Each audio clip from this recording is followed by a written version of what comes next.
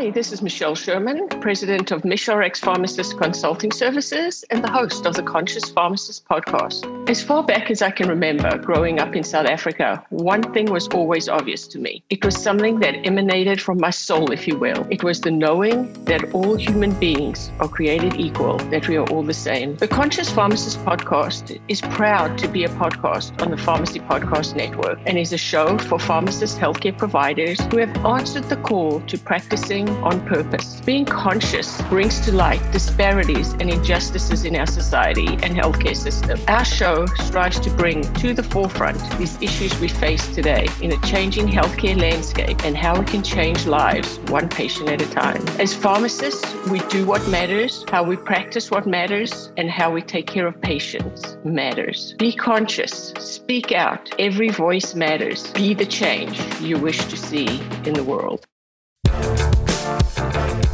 You're listening to the Pharmacy Podcast Network.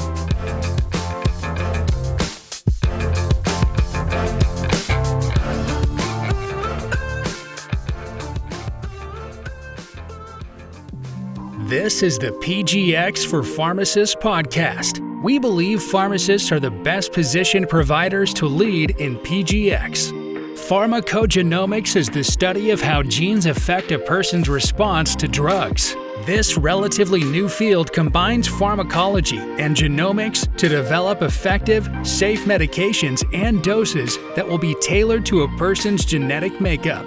This podcast is dedicated to pharmacists with an interest in learning more about the data analytics, industry trends, and evidence-based usage of pharmacogenomics. Welcome to PGX for Pharmacists, part of the Pharmacy Podcast Network. According to the National Community Association Pharmacists Association, or NCPA, community pharmacists are highly accessible healthcare professionals, and 95% of Americans live within just 5 miles of the pharmacy. And what APHA, or American Pharmacists Association, which is the largest association of pharmacists in the US, is doing is laser focusing on getting provider status for pharmacists. So why is that even important when it comes to PGX, as this is a PGX podcast? Well, that way pharmacists can actually order the PGX test when they see fit for their patients without the need for a clinician to sign that form. Hi, everyone. My name is Vanessa Rami, the host to PGX for Pharmacists podcast on the most amazing, largest pharmacy podcast in the nation and one of the top 20 podcasts in genomics globally. If this is the first time you're tuning in, I'm the MSL to a PGX company called IDgenetix, where I develop clinical contents, educating clinicians on the value of PGX and help interpret the report. I'm also a PGX coach, helping pharmacists start up their consulting career. I'm very honored to have with me a very special guest, Dr. Scott Knoer, who became the 13th Executive Vice President and CEO of APHA in June 2020, after serving for 9 years as the Chief Pharmacy Officer at the Cleveland Clinic. Dr. Knoer is a passionate advocate for patients and, of course, the profession of pharmacy, and for that, we appreciate him. He has successfully lobbied boards of pharmacy in Ohio and Minnesota so that pharmacy practice could advance. He also led initiatives that changed Ohio and federal law related to the elevation of pharmacy practice and reducing the impact of drug shortage. Again, thank you, Dr. Knoer, for doing all that you do and also spending your valuable time with us today. Absolutely, Banaz. It's a pleasure to be here. And first of all, thank you for pronouncing my name right. You know, most people don't, so you scored right off the bat. I actually had to YouTube that and look that up in two different sources to make sure. But thank you. I'll take that. I always wondered why you pronounced the K until I lived in Germany. And then everyone's like, oh, Guten Tag, Herr Knoer. I said, it's German. That makes sense. But, just right off the bat, I know you got questions here. The provider status is so interrelated to really everything we need to do as far as moving the profession forward. And just like we need to get paid for, helping manage my mom's diabetes or hypertension, we have the same hurdles here, like you just mentioned. So pharmacists, if we were providers, we could order tests, sort of test and treat. And the other thing is, just like provider status, But Naz, one of the problems is, you got to get it approved like we did for Medicaid in Ohio, but then you have to get insurers to pay. And that's another problem, right? In pharmacogenomics, we need insurance companies to pay for these tests and see the value. So the parallels are all over the place between our broader push and how that interrelates here with pharmacogenomics. Perfect. Yes, I know. We know that APHA has always been committed to advocacy, but can you tell us what makes advocacy, like you just talked about, so critical more than ever, and why that's so important now? Well, I'll tell you, we've got real world examples, and clearly we have a bill introduced. I think a lot of folks know about it, for pharmacists in underserved areas to make us eligible providers under Medicare, which we aren't, although physicians, nurse practitioners, audiologists, and nurse midwives can get paid for their services. We can't. But, that's the stuff people see, the laws, and we're certainly trying to do that. But if it were not for the advocacy of APHA and other organizations, the things we got in the PrEP Act would not have happened. So all the things that Health and Human Services said we could do, like immunize pediatric patients regardless of state law, would not have happened if we were not in direct contact with Health and Human Services law. I've spoken personally with Secretary Becerra of Health and Human Services twice last month, and we're also advocating for PBM reform. And I've spoken personally twice now to the chair of the Federal Trade Commission. And it's not just me. I have a whole government affairs team here that's lobbying. Practice would not advance if organizations like APHA did not work with laws and federal agencies. That's correct. And you talked about the PBM reform, and can you explain how the reform and payment is related to provider status and why that's even important too? Yeah, I don't know that they're directly related, but I can make anything related. And, so right now our biggest problem is that our pharmacy practice model is unsustainable. It used to be, 20 years ago, you could make enough money off of dispensing prescriptions so that you could have time to talk to my mom about her diabetes, right? Now, because PBM reforms have really made it not profitable, there's plenty of money in the prescription drug benefit. The problem is it's going to third parties who really provide very little value. And they do that through things like DIR fees and spread pricing. In Ohio, we showed Antonio Chacha, who works with me here now, with his data company, showed that PBM sucked off $244 million of spread from Ohio Medicaid in 1 year. That's money that Medicaid said, okay, here's all this money to help our patients with drugs. And they kept $244 million just in spread. So while that's not directly related to provider status, that is a huge barrier for sustainable practice. Now, having said that, that's still on sort of the old school model of dispensing drugs, which pharmacists, safely, it's more than dispensing, right? When you do clinical work with that. So we're going to have pharmacists in community settings. That's a good thing for society, but we need to shift to payment for cognitive services. That's where being providers, and again, provider status means we're eligible providers under Medicare. The Social Security Act would list us, and then we could bill for our non-dispensing services. So while they're separate issues, PBMs and provider status are very related to making a sustainable practice so that we're incented to do the right things, to have these conversations, to use our education. Well, I appreciate all you're doing. I know it's not easy. It's a lot. It sounds like a lot of work. But I know we talk about provider status for many years now, but it hasn't happened, or maybe it has in some states, but not in every state. Do you really think we have a better chance this time around than before? That is a great question. And, what I learned, because as you mentioned, before coming here, I'm not an association person. That's not my background. I've been a health system pharmacist throughout my career. And most recently, I was chief pharmacy officer at Cleveland Clinic. And while there, I was incredibly involved with the Ohio Pharmacists Association. And, I helped them by leveraging the Cleveland Clinic as a largest employer in the state and other health system pharmacists to to get a bill passed, became a law that made us providers. So I saw the federal government. Now, I don't know if you've ever been up here to the world home of pharmacy. I'm very spoiled. My office looks directly at the Lincoln Memorial. I can see the Capitol out my other window. But getting anything done there is very challenging. So we're trying. So it's a three-part strategy. Okay, it's federal. Okay, we'll talk about that, pass a law. But it's also 11 states, I believe, now have provider status, and more are working on it. And that's for Medicaid as opposed to Medicare. But then it's also working with private insurers. So it's three parts. It's federal law, state law, and working with private insurers to actually pay pharmacists for those things. So there. Wow, I didn't realize that.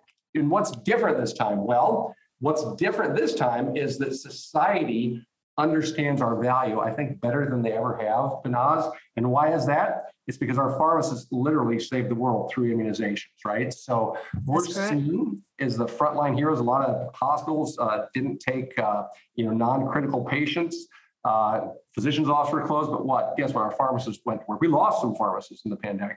So we're really attempting to leverage the fact that we have better visibility, I think, nationally than we ever have, and people see our value. Because otherwise, in the next pandemic, if we don't have any community pharmacies because of an unsustainable model, we're not going to be here to be the superheroes that we were. And the problem with that is, what have you done for me lately? If we don't get something done this year, then people will forget about our valiant efforts.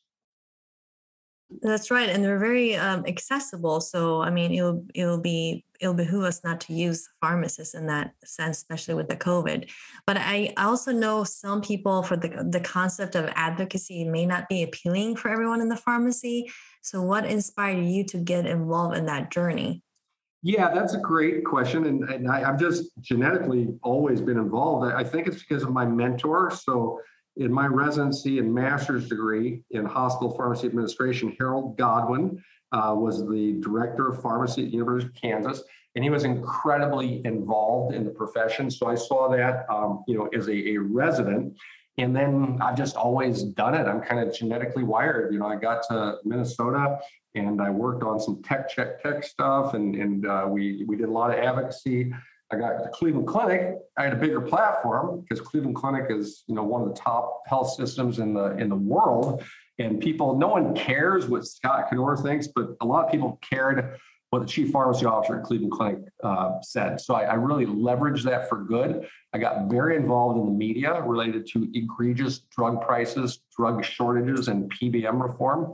And because of that, Behnaz, a lot of, I talk to students about leadership a lot, and I always say there's a lot of things that are, universal truths, but two of them are, one, have a bias for yes. So when you get an opportunity, take advantage of it. And that's what happened when the Wall Street Journal called me the first time and asked me if I'd seen increase in price of isoproterenol and nitroprusside. And I think I told them, if we spent the same amount because of the sole source generic price increases, we'd spend an extra $9 million in 1 year. And so I had a bias for yes. Before I was just complaining to my other pharmacy chief buddies about it. Then I felt empowered. And then the second universal truth that follows that is success breeds success. So I was quoted in the Wall Street Journal, along with Aaron Fox, my super good friend at the University of Utah, who is the drug shortage specialist in the world, certainly in the US and maybe the world. But then every other media company called. And then, another thing is life's about relationships. You have to understand that reporters have deadlines.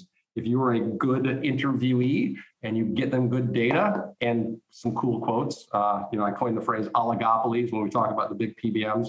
I coined the term egregious drug prices, which you hear a lot about now. So those things resonate with reporters and you do a good job and they call on you again. So success breeds success. And that's why APHA called me. I wasn't looking for a job. I probably had the best job in the world for a chief pharmacy officer at a great organization. But the advocacy is what I enjoyed doing most. And when I had an opportunity to do this full time, I jumped on it. And we appreciate you for that. And I love your wording. You said genetically wired. So talk about genetics, exactly. Because this is a PGX podcast. So can you tell us a little bit about your experience around the topic of PGX, especially when it comes to pharmacists getting involved in that avenue? Yeah, and that's great. So like almost everything I do, I'm sort of a high level, big picture thinker, and I got to think about where we're going. And then my job has always been to hire really good people who understand the details. So I'm glad you're not, grilling me on CYP enzymes or anything, because that's not my specialty. But I understood that's coming. No, I'm just kidding. Well, I know if we got a DPYD issue, then with capecitabine and 5-FU, we're going to have problems. Did I sound smart? I just consulted them. That's awesome. That's good. You got it. Hands down. So, about a decade ago, I hired, you may know him, Kevin Hicks. He's at Moffitt now. So he trained at St. Jude's with my buddy James Hoffman, who does a lot of pharmacogenomics down there. He trained Kevin as a PharmD PhD, and we were talking about a Center for Personalized Medicine at Cleveland Clinic. So James sent him to me. I still owe James a beer or something.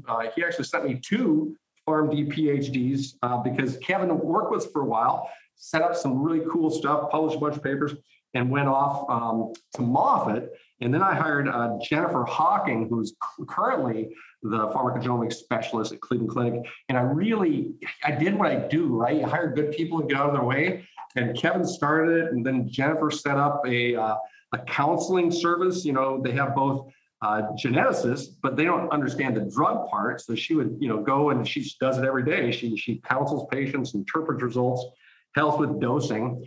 But at the Cleveland Clinic, I was responsible for, 1,500 pharmacy employees and a $1.4 billion drug budget.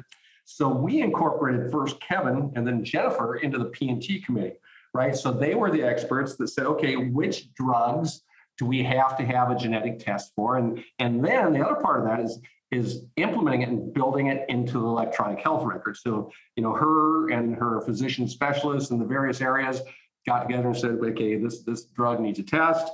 And then they built that. I had a big informatics team. They would build that in electronic health record, just kind of trying to make it all work together. Yeah, I think that's important to have it embedded in the electronic health record, because it makes a difference when you have someone's PGX report and actually able to use that when they have other medications or other clinicians to use that information. So that's great. Well, I'm glad you're gotten involved in that as well, because I this is it's really key, and PGX is going a lot of places with a lot of clinicians.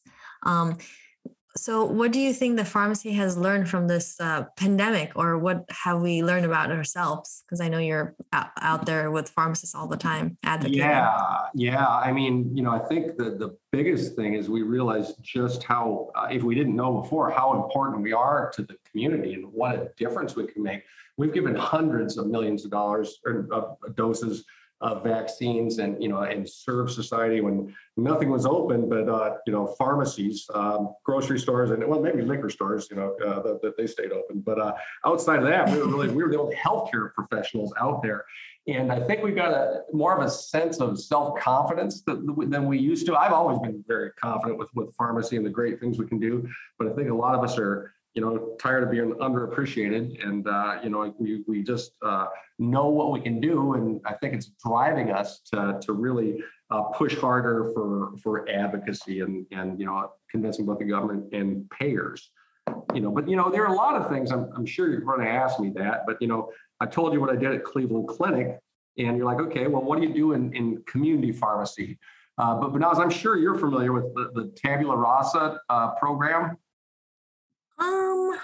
I'm not. Okay. No, I'm not. But I would love to learn more. Yeah. So Tabula Rasa, actually, the past president of APHA founded the company, and one of the things I like to do is get out of my chair in Washington D.C. It's a beautiful chair, the only privately owned building on the National Mall, and I already talked about it. And probably a beautiful view. It is an incredible view.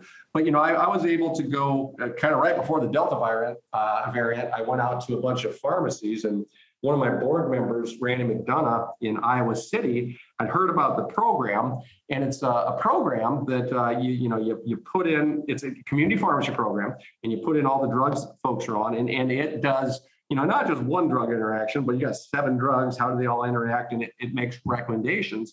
And insurance companies, certain companies, then they pay pharmacists to do this. So it really puts pharmacists right into frontline pharmacists using software to help them with pharmacogenomics. I guess another thing is just like with vaccines, right? There's a lot of misinformation out there, and I think some companies are, selling stuff just to sell stuff. But pharmacists understand enzymes, and we know drug metabolism. If we don't remember all of it, we can look it up pretty quick. And that's a fact. Yeah. And then, so what kind of what's evidence-based versus what's, internet, whatever based. So I think there's a huge role for our community pharmacies in helping patients. I'm sure you've seen this. I was watching the news last night and I thought about it because I had this podcast coming up. And, my girlfriend had done 23andMe. That was kind of interesting. She's got I love cilantro, and cilantro tastes like soap to her. She confirmed that there is a gene that does that, so it makes it more trouble when we go to Mexican restaurants. But they had have you seen the pet program they've got now, pharmacogenomics for dogs? I have not. I didn't know it was a thing. I saw a commercial last night, and it starts, it's got some cute puppies, but they're, on 23andMe? It's they had something that was a cute name. I could Google it. It was like, I'll have to look that up. Yeah, but they're often, and then you can tell, okay, you got a mutt. What kind of dog is it? And then does it have any genetic, diseases or likeliness to have those sort of things? So I'm like, wow. I thought the personalized tests for people were mainstream, and now they're doing it for dogs. And I wouldn't want to be the one to swap the dog's mouth, but still, I thought that's interesting marketing. Now, I can never do one of those pharmacogenomics tests personally. I'd like to, but because that's how they catch all the serial killers. And with my serial killer background, I can't do that because then they would. Oh my goodness, that's hilarious. So, are you trying to say you have not done a PGX test on yourself? I haven't. Okay. I need to, right? I need to, yeah. Yeah, you do. Because otherwise, they're going to get it from my kids, right? One of them's going to drop a cigarette butt, and they're going to test the DNA, and they're going to catch me for serial killing anyway. So I might as well just do it myself. That's awesome. But I'm not really a serial killer. I was just kidding. I know that we wouldn't have you on the podcast. No, I'm just kidding. That would be a whole different podcast, right? For that. So what do you think pharmacy students who are listening that they can do to advance our profession, especially the students, right? A great question. And we just had a virtual fly-in, and that's the kind of stuff we could do. We had some pharmacy students do that. So usually we'd have a fly-in and they go meet with their members of Congress, but of course we can't do that right now because the world's still virtual. So we set up appointments with their legislators from whatever state, and a lot of our pharmacists, including pharmacy students, were able to participate. That didn't cost anything. And we prepped them, right? We gave them, here's the bills that want to become law. Here's the talking points, why pharmacy needs the provider status. And then they spoke with their legislators. A lot of pharmacy schools, I don't know, Banaz, if you ever did a legislative day, what state, where did you go to pharmacy school? I did the online program actually at Creighton University, but I did my undergrad at Creighton. I have a psychology degree from 1988. Good school.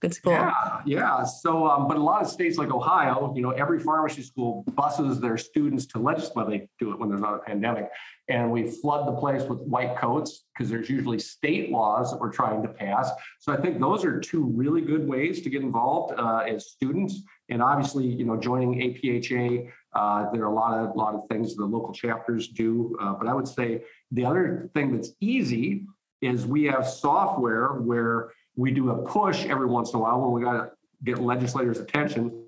And you can go in our website, log in, punch in your address. It'll automatically send emails to your legislators. You can personalize them. It's always better personalized, but anything's better than nothing because people say, oh, it's just spam. They don't listen. They do. The more emails they get about things, they say, oh, this is an issue and I should pay attention. So those are certainly some of the things that students and new practitioners can do that they don't cost a lot of money. Now, it does cost money if you do a real fly-in, you have to fly here, but virtual fly-ins don't. Virtual fly-in, I like that. I don't think I've heard of it that way before. That's awesome. Yeah.